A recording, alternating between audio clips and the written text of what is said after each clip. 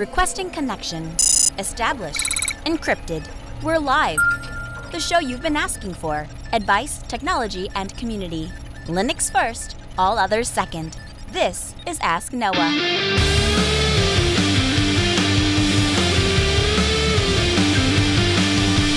Live from Multispeed Technologies, the Ask Noah show starts right now. This is the show where we came to do all the things on Linux they said couldn't be done and take your questions on how to do the same. The phone lines are open this hour. To be a part of the program, it is a free call, 1-855-450-NOAH. That's 1-855-450-6624, or send an email to live@asknoahshow.com. My name is Noah Chalab. Delighted to be here with you as another episode of the Ask Noah show kicks off this hour. Our first email comes in from Mike. Mike says, "Hi Noah, I've been a tinkerer in ham radio and Linux for since ever. I'm proud to say that my house has been Linux only for 6 years. I'm about to purchase a rural property, and security is always on my mind. I can easily set up cameras and monitoring at the house, but I would like to also monitor the front gate a quarter mile away from the house.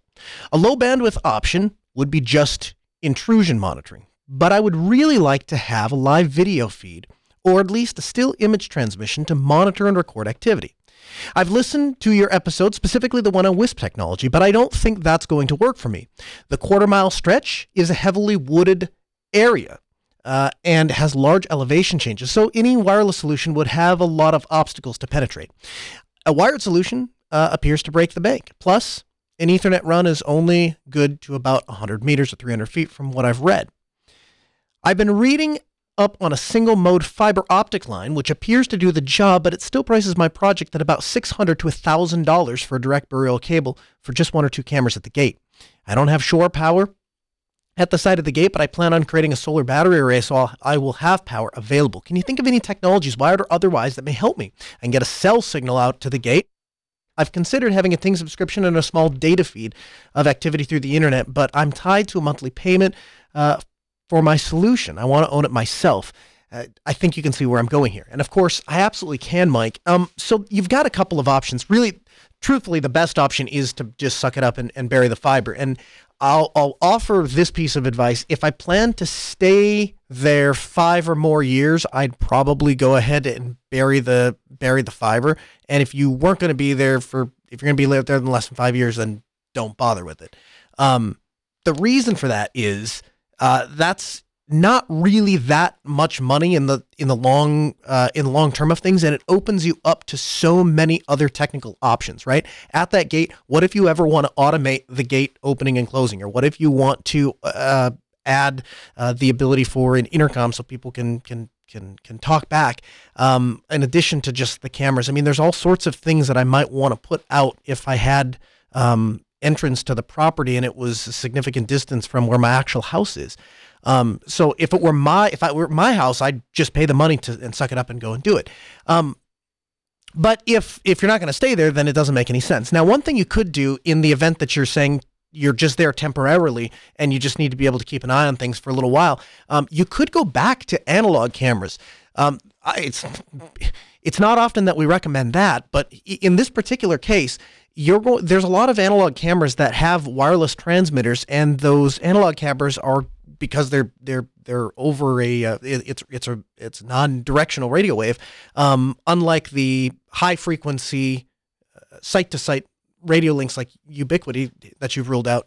Those might be a better option for getting a slightly longer distance. Now, the downside, it comes with all the bad things about analog cameras, right? Every one of those, you don't have a way to get it into an IP and VR. It's difficult to view remotely, those kinds of things. Axis does make an IP converter. And so what you could do is, if you can find a wireless camera transmission technology that works for you, but the issue is then you want to get it and have all of the features of a digital camera. And again, we're trying to do this kind of on the budget side. We go on eBay, we look at one of these Axis IP converters, and it will take a standard analog video feed and turn it into an IP camera that then you can manage just like you would manage the rest of your IP cameras. And then that little part is different from the rest of your IP camera system, but then going forward, everything else is standard, and that little Axis box kind of makes the transition. So I'll have a link if I can find it. If there's one for sale right now on eBay, I'll just link to that. But I think you could probably do that for a little cheaper than it's going to cost you to bury fiber. But again, if it was me, I'd probably go ahead and bury the fiber. The other thing you could do You ruled out the WISP option, and I can understand why, but one other way that you could kind of get around that, assuming that you're comfortable with solars and batteries, which it sounds like you are, you could kind of play hopscotch and have and do more than one site-to-site radio. One of the WISPs that I had the opportunity to tour, that's how they built their infrastructure. And so they would get as far as they could line of sight, and then they'd put a switch, and then they'd put 2 radios, and then they'd go to the next line of sight. And we actually replicated that at a car dealership and basically said, okay, well, we need to be able to get out to here, and then from here we can see there. And so that's another way you can do it. I suspect very quickly you're going to exhaust the amount of money you would have spent just burying fiber. So I kind of come back to that. But a couple different ideas for you. Maybe you can think of a creative, maybe you can cut some trees down and kind of split the difference. I'm not sure. Our second email comes in from Richard. He says, Dear Noah, thank you for a fantastic show. Your show, among a handful of other podcasts, have been instrumental in my journey as I don't have anyone to ask about Linux. In 2016, I experimented with different distros, eventually to fall in love with Fedora, running at KDE as my desktop. It's now become my daily driver. I ran a Raspberry Pi as a Kodi box for a while. I also took your advice on running Sailfish OS on my home phone, which I love. I figured that's a good next step for me to learn about Linux servers. But I don't have any technical background. I came to Linux strictly for ideological reasons. It's different to know where to start. My questions to you would be, what's a good first project to learn about Linux servers? Should I rent a WM online, or is it best to have my own hardware? Should I first learn about security before attempting to self-host anything? Are there any books or resources you recommend for non-technical people? Best regards, Richard. So I'll start with the disclaimer that everybody learns differently, right? And so for you, it might be books. For some people, it's tutorials. For me, it's always been hands-on. I want to play with the technology. You give it to me. Let me see it. Let me see how it works. Let me knock on it. And then I experiment and I find out what I like.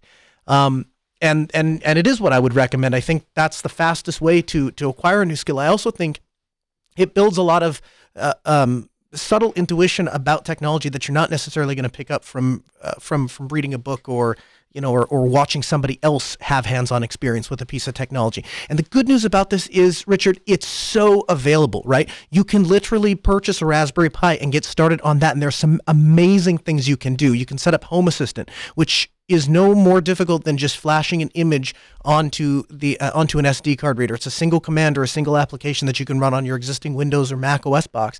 And from there, you'll have a Raspberry Pi, and you can learn the basics of, hey, I want to back up my data. I want to back up my configuration. And this is all at this point is happening in a web UI. And so it makes it a little bit easier on you to get started. And it forces you to think through some of the troubleshooting steps. I've plugged this Raspberry Pi machine in. Now I have to log into it. I wonder what the IP address is. And Home Assistant kind of eases that a little bit for you.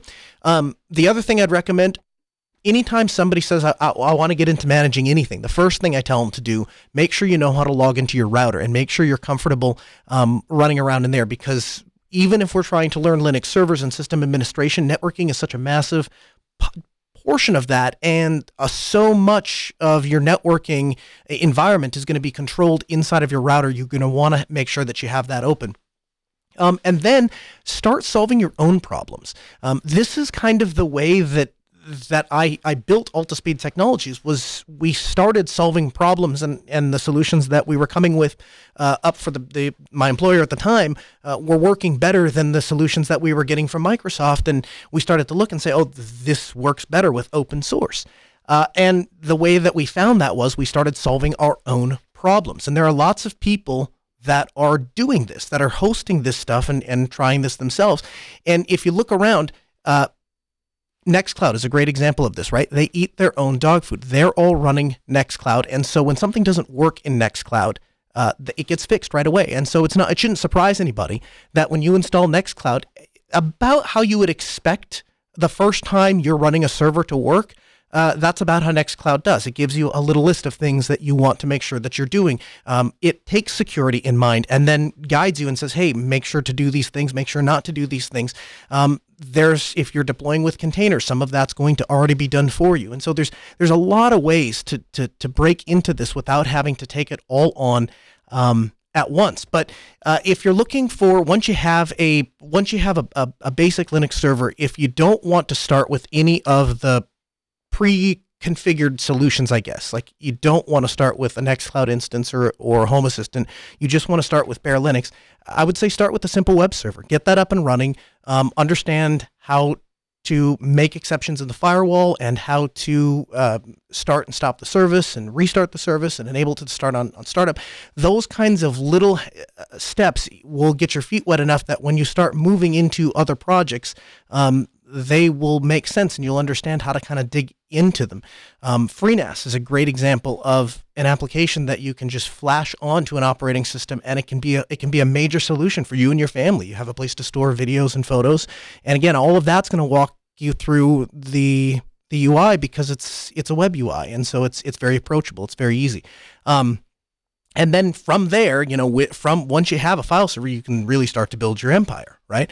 And no matter what you're doing, you want to learn those basic things like storage, things like IP addresses, and managing rules and so on and so forth. And so that would be my recommendation is kind of start slow, and we'll have links to some of those projects in the show notes. You can check those out at podcast.asknoahshow.com.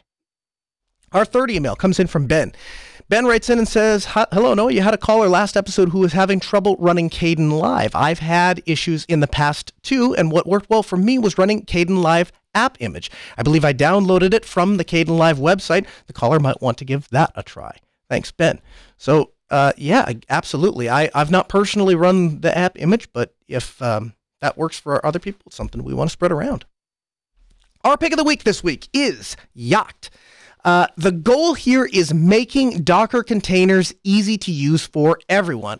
And I've recently started getting into Docker, and we're starting to move some of our hosted services at Altispeed over to Docker. And I'll be honest, it's a little daunting to get your head wrapped around it first.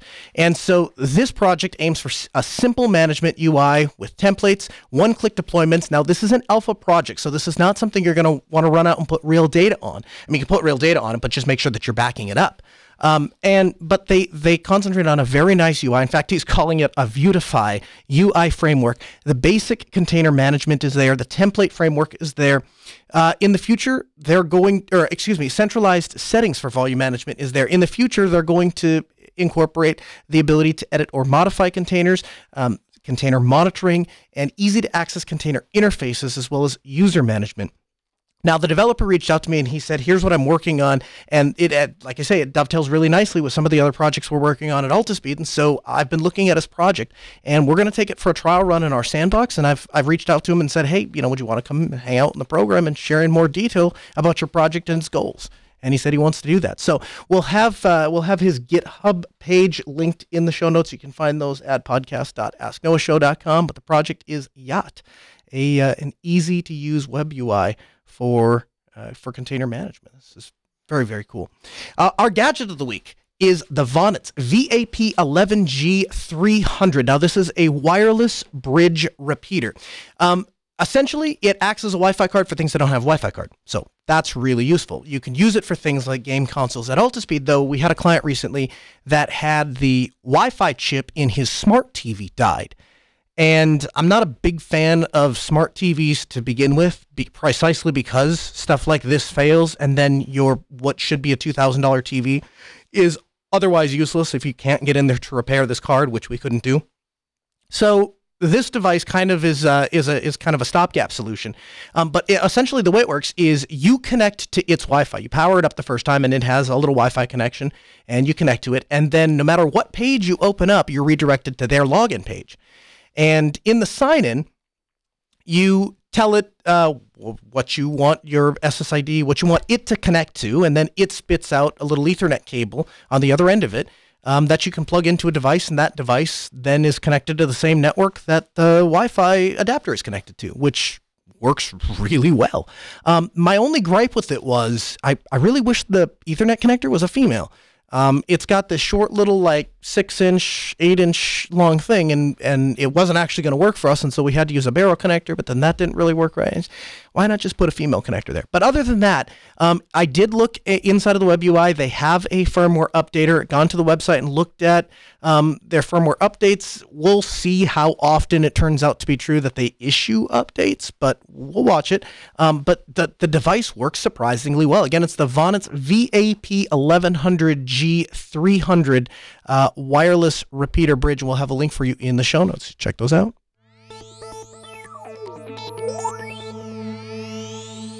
In the news this week, the XDA developers, famous for the XDA-developers.com site, are releasing a phone. They're partnering to release a phone, a limited edition device, with device available for $639. They're offering it at a discounted rate for people that want to, I believe it's 29% off for people that want to purchase it early at $599. So this is really cool. It is a device that they're offering with both Ubuntu Touch and Lineage OS.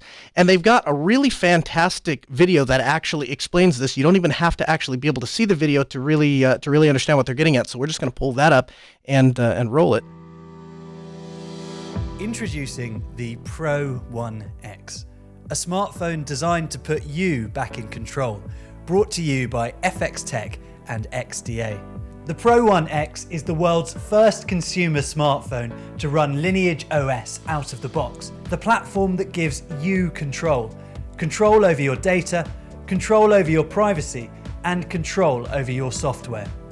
The truth is, smartphones don't give their users a whole lot of choice when it comes to software. Like us, you're probably tired of being forced to share your location history or having apps on your phone listening to your conversations or tracking everything you do. But it doesn't have to be like this. At FX Tech, we want everyone to have this deeper level of control and choice on their smartphone. So we've chosen two of the most secure and open OSs in the industry, Lineage OS or Ubuntu Touch OS. The Pro One X is the world's first consumer smartphone to run Lineage OS out the box, offering the pure Android experience that many of us love, while giving you the power to control how much information is shared with the apps you use. The phone's privacy guard allows you to manage app permissions and root access so you can keep your private life private. For Ubuntu users, the Pro One X is the most powerful Ubuntu Touch smartphone ever made. Thanks to a Qualcomm chipset, it runs the interface super smoothly and seamlessly transitions from a smartphone to a fully functional desktop. Simply plug it into your monitor and experience Ubuntu like never before.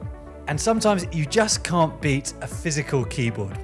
Whichever platform you choose, you get to enjoy our unique split-screen multitasking experience and the power of 64 keys at your fingertips. We've also increased the RAM and storage while keeping the best features our community loved about the Pro One. I love the aluminum body. So what, I was super excited when I first saw this, and we already have Librem competing in this space. We already have Pine competing in this space, and so to watch XDA kind of come out and back this and say, "Hey, we're going to partner up to make the Pro One, and then we're going to offer Ubuntu Touch on it." That was, man, you really start to see the same message from users, and that is that they want a device that they can trust and that they can put an operating system on. And so I reached out to Dalton Durst and I said, "Hey, what do you think of this device?" And he said, "Hey, this is really exciting. We're really excited for the build quality of this thing. We're really excited. It really packs a punch for the amount of money it is." And I said, "Is it secure? Can we trust it?" He said, "Yeah, Ubuntu Touch is the same Ubuntu Touch everywhere. And so it has the same confinement store. It has the same software store." And so they're running Ubuntu Touch via the Hybris method. He said that there's a lot of people that are going to be looking to run a mainline Linux kernel on these devices, but it's just not possible right now. And so you're at the moment you're stuck running these closed source drivers, Android devices, to be able to talk to the hardware, and that's as good as it gets right now. So with that in mind, then. If the only thing that I could tell from him or in the conversation that we had that was more open source would have been the PinePhone, and he said that's obviously because they are running, the operating system and they're building the phone, so it's a little bit closer. But yeah, this is a really exciting development, and the fact that this was overfunded by 187% of their $75,000 goal tells us that this is a device that people want. 1-855-450-NOAH, that's 855-450-6624. The email, live@asknoahshow.com. Zach calls from North Carolina. Hi, Zach. Welcome to the Ask Noah Show. Zach from North Carolina. Going once. Going twice. Thanks for the call. We'll move on to John. John calls. We don't know where John calls from. John, you're on the air. Good afternoon. Oh, hey, John Swinton, actually. Hey, Noah. So I was playing Xbox earlier, and I got this message, and this kid said he was going to fry or DDoS my router. What does that mean? So a DDoS is a distributed denial of service attack, and so it's an attack in where somebody tries to send traffic to your router to the point that that router locks up or that service fails. And so there are a couple of different protections that you can have against it, but ultimately you're at the mercy of whatever your edge device is. Does it have the processing capability of handling and rejecting those requests? Do you have a consumer grade router, or do you have something like a pfSense? I think it's just like a normal. I'm not sure what it is, but he sent me Hold up, wait a second. Let me see if I can bring it up real quick. He sent me like these numbers. It was like 1.92 point something point something. Like, what is that exactly? That's probably an IP address, and it's the address that's assigned to computers to help you locate them across the internet. But in any event, what I would do, John, is I would I would look into your router, make sure that you're able to log into that router, and if your router has any sort of firewall functionality, you want to make sure to have that on. If it's in your budget to upgrade that router, I would highly suggest doing that and maybe putting in something like a pfSense. It'll be a fun thing to play with, and you can learn a little bit more about IP addresses and networking and those kinds of things. And ultimately, at the end of the day, if nothing else works, you can always get your ISP involved and say, hey, there's somebody that's being malicious, and what kind of help can you provide for me? And if nothing else, they can probably help do things like change your IP address and stuff like that. So at least that person has a little bit more difficult time finding you. Hope that helps. Give us a call. 855-450-NOAH. It's 855-450-6624. The email, live@asknoahshow.com. Brad calls from Grand Forks, North Dakota. Hey, man, welcome in. Hey, man, I know you know who I am, but I was curious. You were talking about the Ubuntu Touch and some of these various devices. You know that I've kind of struggled to find a phone that I like as good as I like my iPhone, but not as insecure as my iPhone. I was wondering if you could kind of talk a little bit about how Ubuntu Touch is becoming more user-friendly, because that's where I always fall down. I'm kind of a moron. I don't do well with technology as I would like. So, that's kind of my question. I love the simplicity and the user interface of an iPhone, but I would love to have something more secure, because I'm starting to get more and more concerned about that as I get more and more involved in the tech world. Yeah, I guess here's where I would start, Brad. I would start with something like a companion device. Don't depend on it because the problem with it is right now, we depend on things like Uber apps and banking apps and social media apps or even work apps, right? It's not really practical to just throw in the towel right today. And I don't think any of those third-party options offer that. But the thing is, I found even just having a Sailfish OS device, just a second device that I have around me, it's nice. One, because it allows me to just kind of disconnect when I'm not getting work messages. And then the only thing that I can get access to is the communication things that I want on there. Even that's nice. But then on top of that, yeah, the added security of being okay, now I am comfortable storing things like my social security number and banking information and stuff like that, because I know it's not going to sync across the internet or wind up in somebody else's hands. Right. Awesome. That was exactly, I guess, what I was curious about. Cool. Thanks for the call, man. 1-855-450-NOAH. It's 855-450-6624. The email, live@asknoahshow.com. Zach calls us back. Hey, Zach, welcome back. We got you connected this time. Hello. Hi, Zach. Hey. So me and my boyfriend, we're in college, and we've been wanting a computer to play games on for a long time now. But, we're in college and money is tight. So I was at the mechanic shop getting my car fixed recently since I crashed into a parked SUV and stuff a few weeks back. So when I went to go pick up my car today, the mechanic mentioned to me how he checked on the car's computer. And now I never knew that there was a PC in the car. Well, it's not that kind of PC. It's a different kind of PC. That the kind of computer he was referring to is probably what's known as an OBD2 computer, and it's the computer that controls things. Now, some cars do, Zach, have the opportunity to feed different video inputs into them, and so or flash different firmware onto them. And so you may have the opportunity to do that, but you'd have to work specifically with your manufacturer. There's also a safety issue involved because on a lot of those, they have the ability to display video, but they'll block it anytime the car is in motion and stuff like that. And so then there's some workarounds that you have to do, but I don't know what the legality of any of that stuff is, so you'd have to look into it. But it's certainly possible. I don't have the answer for you here in the air. I'm sorry. 1-855-450-NOAH. It's 855-450-6624. The email, live@asknoahshow.com. Noah calls from Ohio. Hey, Noah. Welcome to the Ask Noah Show. Hey, Noah. It's me. I don't know if you remember me or not. I'm a returning member from the TalkNoahShow.com about 2 weeks ago. Time flies, huh?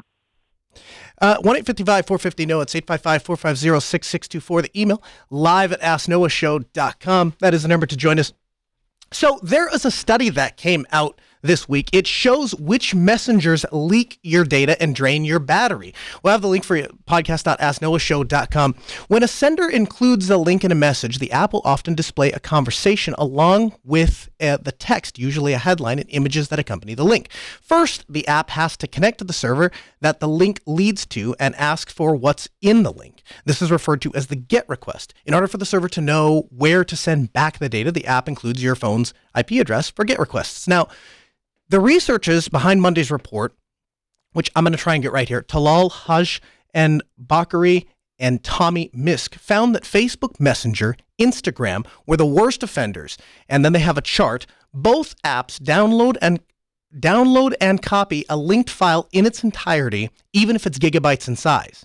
Again, this may be a concern if the file is something the users want to keep private. It's also problematic because the apps can consume vast amounts of bandwidth and battery reserves. Both apps also run any JavaScript containers in the link. That's problematic because users have no way of vetting the security of JavaScript and can't expect messengers to have the same exploit protections as modern browsers. Hodge Bakery and Misk reported their findings to Facebook, and the company said that both apps work as intended. LinkedIn performs only slightly better, and its only difference was that rather than copying files of any size, it copied only the first 50 megabytes. Discord, Google Hangouts, Slack, Twitter, and Zoom also copy files, but they cap the amount of data anywhere from 15 to 50 megabytes. And there's a chart that actually breaks all of this out. We'll have that for you at podcast.asknoahshow.com. You're welcome to check that out. But overall, the study was good news. And they conclude that because it showed that most messaging systems are doing it right. For example, Signal, Thema, TikTok, and WeChat all give users the options of receiving no link previews for truly sensitive messages and users who want as much privacy as possible. This is the best setting. Even when previews are provided, these apps are using relatively safe means to render them. And so this is eye-opening. At the same time, it's nice to have actual articles to link to when you're having conversations about privacy. And that's primarily why I'm including these in the show. Is we have this conversation about privacy. We have these conversations about what apps are doing things and how much do we trust apps and how much do we trust the phones. It's nice that some people are actually taking the time to dig through what these apps are doing on your phone, what data they're collecting, where they're sending it to. It's nice to know that Facebook has a copy of every file you've ever sent. That's something you should be aware of. Excuse me, every link you've ever sent, if it links to a file that can be downloaded. I mean, that's borderline crazy. So it's good to know. Also in security news, Hugo Xu, a developer of the Nano Ad Block and Nano Defender extensions, said 17 days ago that he no longer had the time to maintain the project, and so he sold the rights to the versions available in Google's web store. Xu said that Nano Ad Blocker and Nano Defender, which often install together, have about 300,000 installations total. 4 days ago, Raymond Hill, the maker of uBlock Origin extension, upon which Nano Ad Blocker was based, revealed that the new developer had rolled out updates that added malicious code. The first thing that Hill noticed was the extension was checking to, now get this, the first thing the extension was doing was checking to see if the user had opened the developer console. If it was open, the extension sent a file titled report to the server at def.dev-nano.com. In simple words, the extension remotely checks whether or not you're using the extension DevTools, which is what you would do if you wanted to find out what the extension was doing. So this is like massively problematic, right? The most obvious change end users noticed was that it infected browsers while automatically issuing likes for a large number of Instagram posts with no input from users. Cyril Gorillas, a artificial intelligence and machine researcher at the University of California in San Diego, said his browser liked more than 200 images on an Instagram account that didn't follow anyone. Nano Ad Blocker and Nano Defender aren't the only extensions that have been reported to tamper with Instagram accounts. User Agent Switcher, an extension that had more than 100,000 active users until Google removed it earlier this month, is also reported to have done the same thing. And so, again, I highlight the story for a couple of things. First of all, if you have an extension, you might consider removing it unless you know something about that extension. I have, I think, a grand total of 2 extensions, and one I trust implicitly, that's Bitwarden. The second one, I've done as much research as I can on it, and that's my Dark Reader extension, but I don't know, I just can't deal with light web pages. But it's a reminder to us that extensions are potentially dangerous. In a lot of cases, we are treating browsers like mini operating systems, and from a data standpoint, that's absolutely true. And so for the security of the extensions must match the security of your system. And so you want to be careful about what extensions you're loading. By the way, if anybody has a recommended way or a tip and trick on how they go about vetting extensions, it's something I've looked at and looked through, but it doesn't seem like there's one central cohesive place that people talk about these extensions often enough that it can apply. And really it depends on what browser you're on and all of those kinds of things. So is there a solution in there somewhere? Let me know. Live at AskNoahShow.com. Snap improvements. By default, snaps are packaged as a compressed read-only Squash FS file using the XZ algorithm. This results in a high level of compression, but consequently requires more processing power to uncompress and expand those file systems for use. On the desktop, users may perceive this as slowness, the time it takes for the application to launch. But this is also far more noticeable on first launch, before the application data has had a chance to cache in memory. Subsequent launchers are typically faster, and there's little difference compared to traditional packaged applications. To improve the startup time, they decided to test a different algorithm, the LZO algorithm, which offers lesser compression but needs less processing power to complete the action. As a test case, they chose the Chromium browser, stable build 85.x. They said they chose this because they believe it's a highly representative case for several reasons. One, the browser is a ubiquitous and popular application. It also has a lot of frequent use, and so any potential slowness is likely to be noticed. Two, Chromium is a relatively large and complex application. 3, it's not part of any specific Linux desktop environment, which makes the testing independent and accurate. So for comparison, the XZ compressed snaps was 150 megs, whereas the one using LZO compression was 250 megs in size. They conducted the testing using a wide range of systems built between 2015 and 2020. They included regular hard drives, solid-state drives, NVMe storage. They tested both Intel and NVIDIA graphics, as well as several operating systems. The operating systems they tested include Ubuntu 18.04, Ubuntu 20.04, Ubuntu 2010, and which was at pre-release as of that writing, and Fedora 32, just before the release of Fedora 33, which we're going to get to later. The native package, where available in Ubuntu 18.04 and Fedora 32, the Snap with XZ compression on all systems, and the Snap with LZO compression on all systems. The result? The LZO compression was 40 to 74% cold store startup improvement over the XZ compression. On the Kubuntu 1804 system, which still had the Chromium available as a deb package, the LZO compression Snap was offered near identical startup performance. And on the Fedora 32 workstation, the LZO compressed Snap cold start faster than the native RPM package at a respectable 33%. Hot startups are largely independent of the packaging format selection. This was, I like that Snap is making progress. I like the fact that while I was doing my test on Fedora this week, that I was able to get certain software running because it was only available as a Snap package. And I was able to install Snapd, and then I was able to install software. But the only official builds of Snap packages are Canonical Store. And the only known implementation of the Snap Store is Canonical's Store. And so if a person rewrote a decent amount of Snapd, then the entirety of the backend, then it would be possible to have a community resource that points and has additions, and you could, share that with everybody else. But right now, and then at that point, is that you're not even talking about Snapd anymore. Now you're talking about an entirely different fork of the Snap project. And so I think that Canonical has done a better outreach job of getting people onto the Snap packaging formats. And I think because of that, it offers a better end user experience. And so if you're looking for the easiest way to get software on any distro, and we start to look at universal packaging to do that, here's a shining example. I have a brand new Fedora machine, and I wanted software that wasn't available on Fedora, and I was able to get it because of Snap packaging.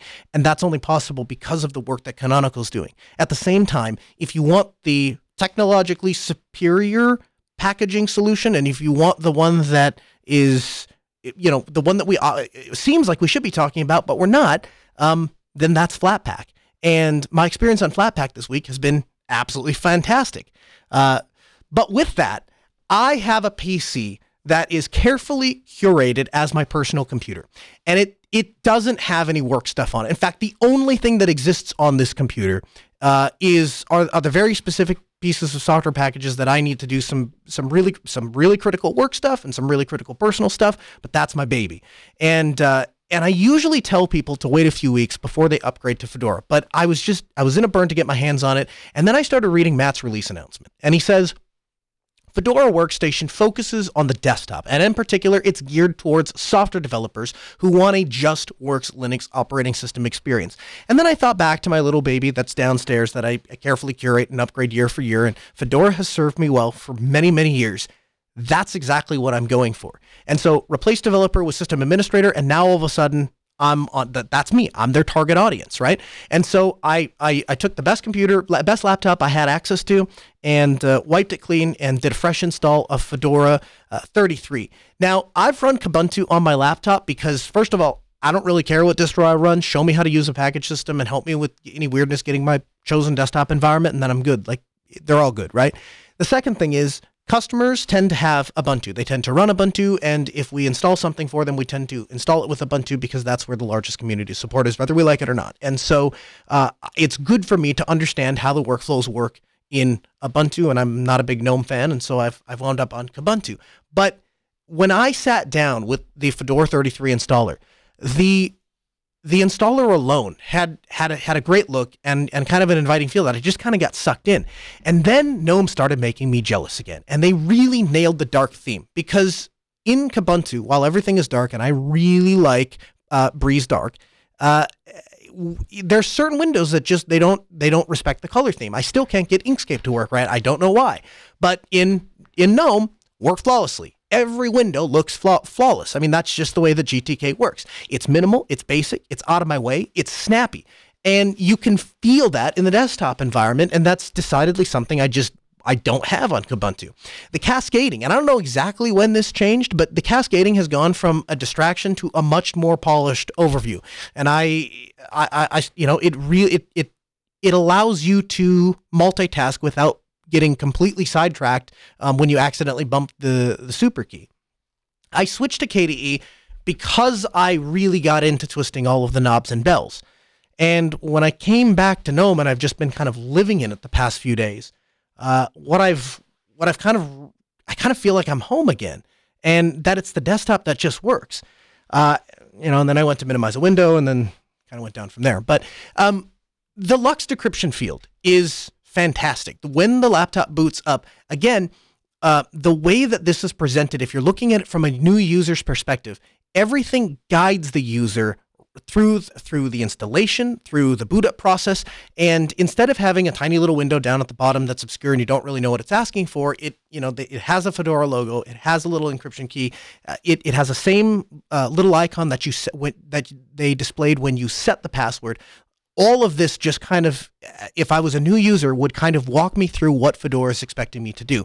And it follows my line in the sand check to see if I'd recommend a distro to a new user. And that's if the user doesn't have anything more than their name, where they live, what time it is, can they install your distribution? And the answer to that definitively is yes. In fact, the laptop that I was testing on had a different operating system installed on it before. And when I loaded the Fedora USB stick, it automatically reprovisioned the disk, again, using Btrfs as default, and then just told me, hey, I can't actually install on the available disk size, so you're going to have to delete some partitions or reclaim space. Clicked on that, and it went through and just worked. The Copr repository, in my opinion, is a must. I really liked the fact that when I first log in to Fedora, I get that welcome message, and it walks me through the steps of getting comfortable with my computer. Inside of the Software Center, enabling third-party repositories, you don't have to click in and drag everything. They just turn them all on. That I really appreciated and liked. GNOME Software popped up and asked me, actually, if I wanted to enable third-party repos. I clicked yes. I'm not sure why that didn't set them all there. But Copr was great. RPM Fusion was great. In the third-party repository section, I clicked on install. I installed all of the repositories, and then I went to play a video and double-clicked on an MKV, which as a new user I would do, and the video just didn't play. And it said that I needed another codec. In fact, I think I have the exact error message that popped up. And but when I clicked on it and said, "Okay, I understand," it offered to take me to a page and said that it would fix it for me. So I click on that. It brings me back into GNOME Software Center, where it couldn't find any package to install. It said, and then, but the video started playing in the background. And then I closed the whole process out, tried it again, same thing happened. So I'm not really sure what that was about. It was a small bug, but the video still played, and all my MP3 still played. The other thing that was really fantastic is, as a system administrator, one of the things that's helpful to me is to know what's immediately available on the network. The second I connected to my Wi-Fi network, inside of the GNOME File Manager, all of my Samba shares are popping up. And when I type in an IP address to browse that share, instantly that becomes available. And that's how I was able actually to test things like videos and MP3s and stuff. And so those things worked really, really well, as did Thunderbolt. Amazing how fast GNOME picked that up. In fact, I might say the GNOME experience on Thunderbolt was a little bit better than the KDE experience. Simply authorizing a dock, it didn't require any intervention on my part, whereas in KDE I had to fiddle with it a little bit. Now there are different laptop brands. I haven't tried Kubuntu on this particular laptop, so there may be maybe just a difference between the way that HP and Lenovo implements, but it worked flawlessly. Thunderbolt support. And it's great to see that, because especially in today's day and age where people are working more and more at home, that's a really important thing for us to get right. Before we end today, I want to give the last few minutes to my friend and executive producer, JT. Welcome to the program, sir. Yeah, thanks for having me on. Hey, so you and we have a long, long history. I think the first time I met you, JT, it was over a discussion regarding sleeping on the floor, which of all weird things, but that was our first Linux Fest together. And since then, you and I have developed a very close friendship and a close professional working relationship together. And we've been to Red Hat and pretty much every Linux conference under the sun together. And you've been producing Ask Noah. You were a producer for Linux Action Show, producer of Linux Unplugged, and now you're taking the next step, JT. You're starting your own shows. It's called The Opinion Dominion. Talk about that show. What is the show? How did the show come to existence? Why did you start it? Yeah, so like you mentioned, we've known each other for a very long time. I think we actually met in 2014, so it's been a while. And from traveling to different conferences, of course, there's people I run into at multiple conferences, and I've become friends with them, and we stay in touch during the year. And one of these people was a friend of mine, Jeff Probst. He goes to Self. You've met him yourself there, and we have conversations all year long about technology, about how technology affects our lives, about different things. And then when we get to Self, of course, we have these conversations in person. And at one point we were just, shooting the breeze, and the question came up of, I was talking to somebody else and they wanted to know about our conversation. And it was like, well, we have these conversations all the time. Why are we just not hitting a record button and recording the conversation so that other people can then, if they have something to say, they can get into it? So that's where the Opinion Dominion concept came from, was just, we're having conversations that we enjoy, and when we reference these to other people, they seem interested, so we're just hitting the record button. I love that. I love the format of the show, and I love what you're able to achieve, JT, because what you're doing is going out and giving a voice to the people that, the real mover and shakers, the people that are behind that you don't hear them because they're not the PR person. They're not the person that has all of the media interviews, but they're interesting people. And the truth is, the Linux community is great precisely because of the people that are in it. What kind of content can people expect from the Opinion Dominion? What kind of people are you going to get on there? What kind of questions are you going to ask? What kind of information is going to come out of this? So the Opinion Dominion is kind of a show without much framework. Our big key for us is feedback. We want about 30% of the show to be responding to listener feedback. So when we have a topic, people can then email into the show, give their input, and then we can have that on the air. So it's not just Jeff and I, but it's Jeff and I and the community. Right now, Jeff and I are just kind of talking about issues and things that have come up that we've talked about in the past or have been pressing in the news.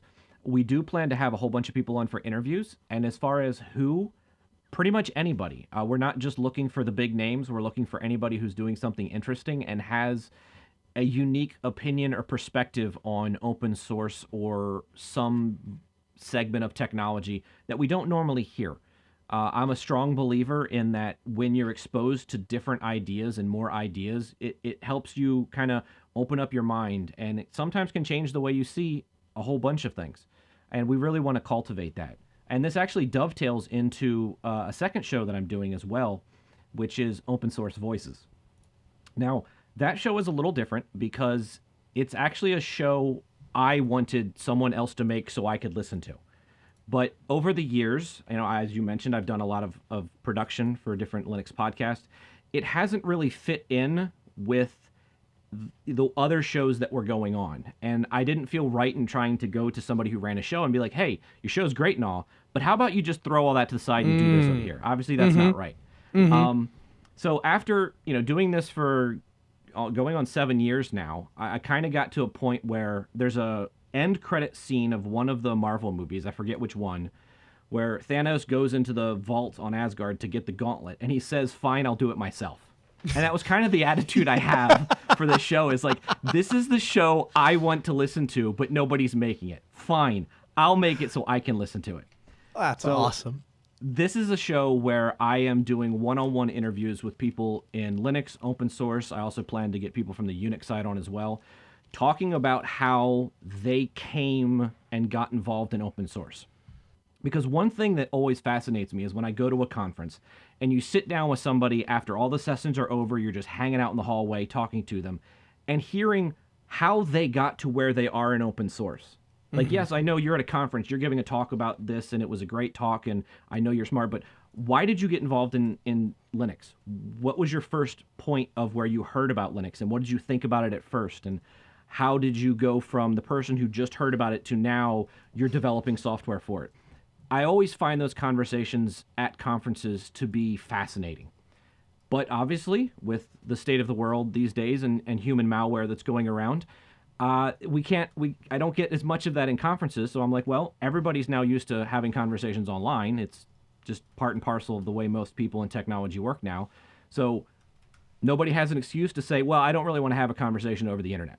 So now's the prime time where I can really start having these conversations with people and sharing them with the greater community because, of course, as you and I know, the amount of people that can go to conferences is very small compared to the overall landscape. So this is a way to share that with everyone else. What kind of technology are you going to concentrate on? One of the things that's been fascinating to me existing in this world is the kind of content that Jupiter Broadcasting covers is just different from the kind of content that we cover on Ask Noah, and that's different from the kind of content that's covered on Destination Linux, different from the kind of content that you're going to cover on Open Source Voices. What aspects of technology are you focused on? Are you focused on the enterprise? Are you focused on the developers? Are you focused on the people around the projects? So with Open Source Voices, I'm specifically focused on the human side of it, the individual people themselves, and why their journey through technology from, oh, this is something cool, to this is what I want to spend my life doing. That is the focus of Open Source Voices. Now, with the Opinion Dominion, it's the complete opposite side of the spectrum, and it's pretty much anything and everything that comes up that Jeff and I think there's a worthy conversation to have. For instance, just the other week, we had a conversation on a DARPA project using AI as a potential replacement for pilots in air combat scenarios. So that show is definitely running the gamut of any particular area of technology, open source. We want to focus primarily on the open source side, but if there's stuff that happens in the proprietary side, we also want to cover that as well, if it does affect us. Let me ask you this. Jeff is a great co-host for you, and you guys kind of did your debut over at Southeast Linux Fest. Talk about some of the projects and the behind-the-scenes connections that you've made with Jeff and why he's the perfect co-host for you. Oh, why he's the perfect co-host? Well, in one way, because he's as snarky and sarcastic as I am, and we can play off each other well by just constantly picking on the other person. That always makes for an entertaining listen. Jeff and I, we come from two very different backgrounds, but we also have very similar views on a lot of things. But then, of course, because we come from two different backgrounds, we have very different views on things. So for that show, and of course, the namesake of the show is The Opinion Dominion. It's about, opinions. I wanted someone who I got along with, had a lot in common with, but also didn't have a lot in common with as well, so that there was that contrast. So it wasn't just two people with the same views, with the same thoughts, talking about something. There's many times in shows where we'll disagree with each other, and then that opens up a broader conversation that we can have, and then the listeners can hear and then respond back to after hearing contrasting opinions. For Southeast Linux Fest, that was kind of a, hey, it would be fun type of thing. As most people that know me well, I definitely have a thing for retro software, and I have a lot of retro hardware. And so when we were trying to figure out what type of things we could do that people would find interesting for Self, because it was going to be virtual this year, in talking with Jeremy, I was like, hey, we can do live installs. Like, we'll just grab a distro off of my shelf, and we'll grab an old laptop, and we'll do an old install like it used to be back in the day and deal with what problems come up. And there were a lot of problems that night because that's the way things used to be. And it was interesting hearing from people during that live stream who had never experienced the way things used to be, because they came to Linux in, around 2010 or maybe later, and they weren't used to all the ways that things could go wrong back in, say, 2001 when you were trying to install a distro. So it was fun for Jeff and I, because that was us getting back to our roots and dealing with the troubles and the messes that we were used to dealing with. But then also being able to see people who hadn't experienced that, how their reaction to, oh, wow, that was the way it used to be. Wow, things have really come a long way in Linux. His name is JT Pennington. He is the executive producer of the Ask Noah Show and now the host of the brand new podcast, The Opinion Dominion and Open Source Voices. You can find both of those podcasts at theopiniondominion.fireside.fm or opensourcevoices.fireside.fm. JT, any plans to expand, fire up a website, any of that stuff, or is it just go wherever podcasts are are promoted and download and listen in? So right now I'm just running the Fireside websites for them. I mean, I might do something more in the future. I don't know. I don't really have time for it. I mean, to be honest, I don't really have time to do these 2 shows, but I managed to find the time anyway. So Sure. We're going with it. But I would say that's the best place to go for information. Of course, you can get the podcast on all the normal places that you would get your podcast feeds. But yeah, that's probably the best resource, is just to go to the website. If I do end up creating something else, I will then put it on there and link it to there. Very cool.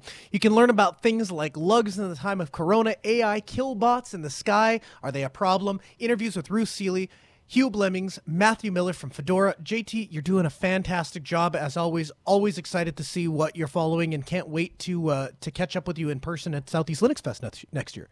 Yeah, we should actually do something before that. For sure, for sure. Well, JT, you always have an open invitation anytime on here. Again, the shows The Opinion Dominion and Open Source Voices. You can find them where good podcasts are sold, or you can download them straight from the website, opensourcevoices.fireside.fm or theopiniondominion.fireside.fm. JT, thanks so much for taking the time to join us. We'll get you back on the program soon. Thanks for having me, Noah. And with that, that will bring us to the end of this week's episode of the Ask Noah Show. Thanks for being here. Hey, if you want all of the articles and references that we use on the show, you can get them at podcast.asknoahshow.com. That is the resource doc. If you want to find out what's going on with us, follow us live on Twitter at Ask Noah Show. We'll be back next Tuesday at 6 p.m. Central at asknoahshow.com.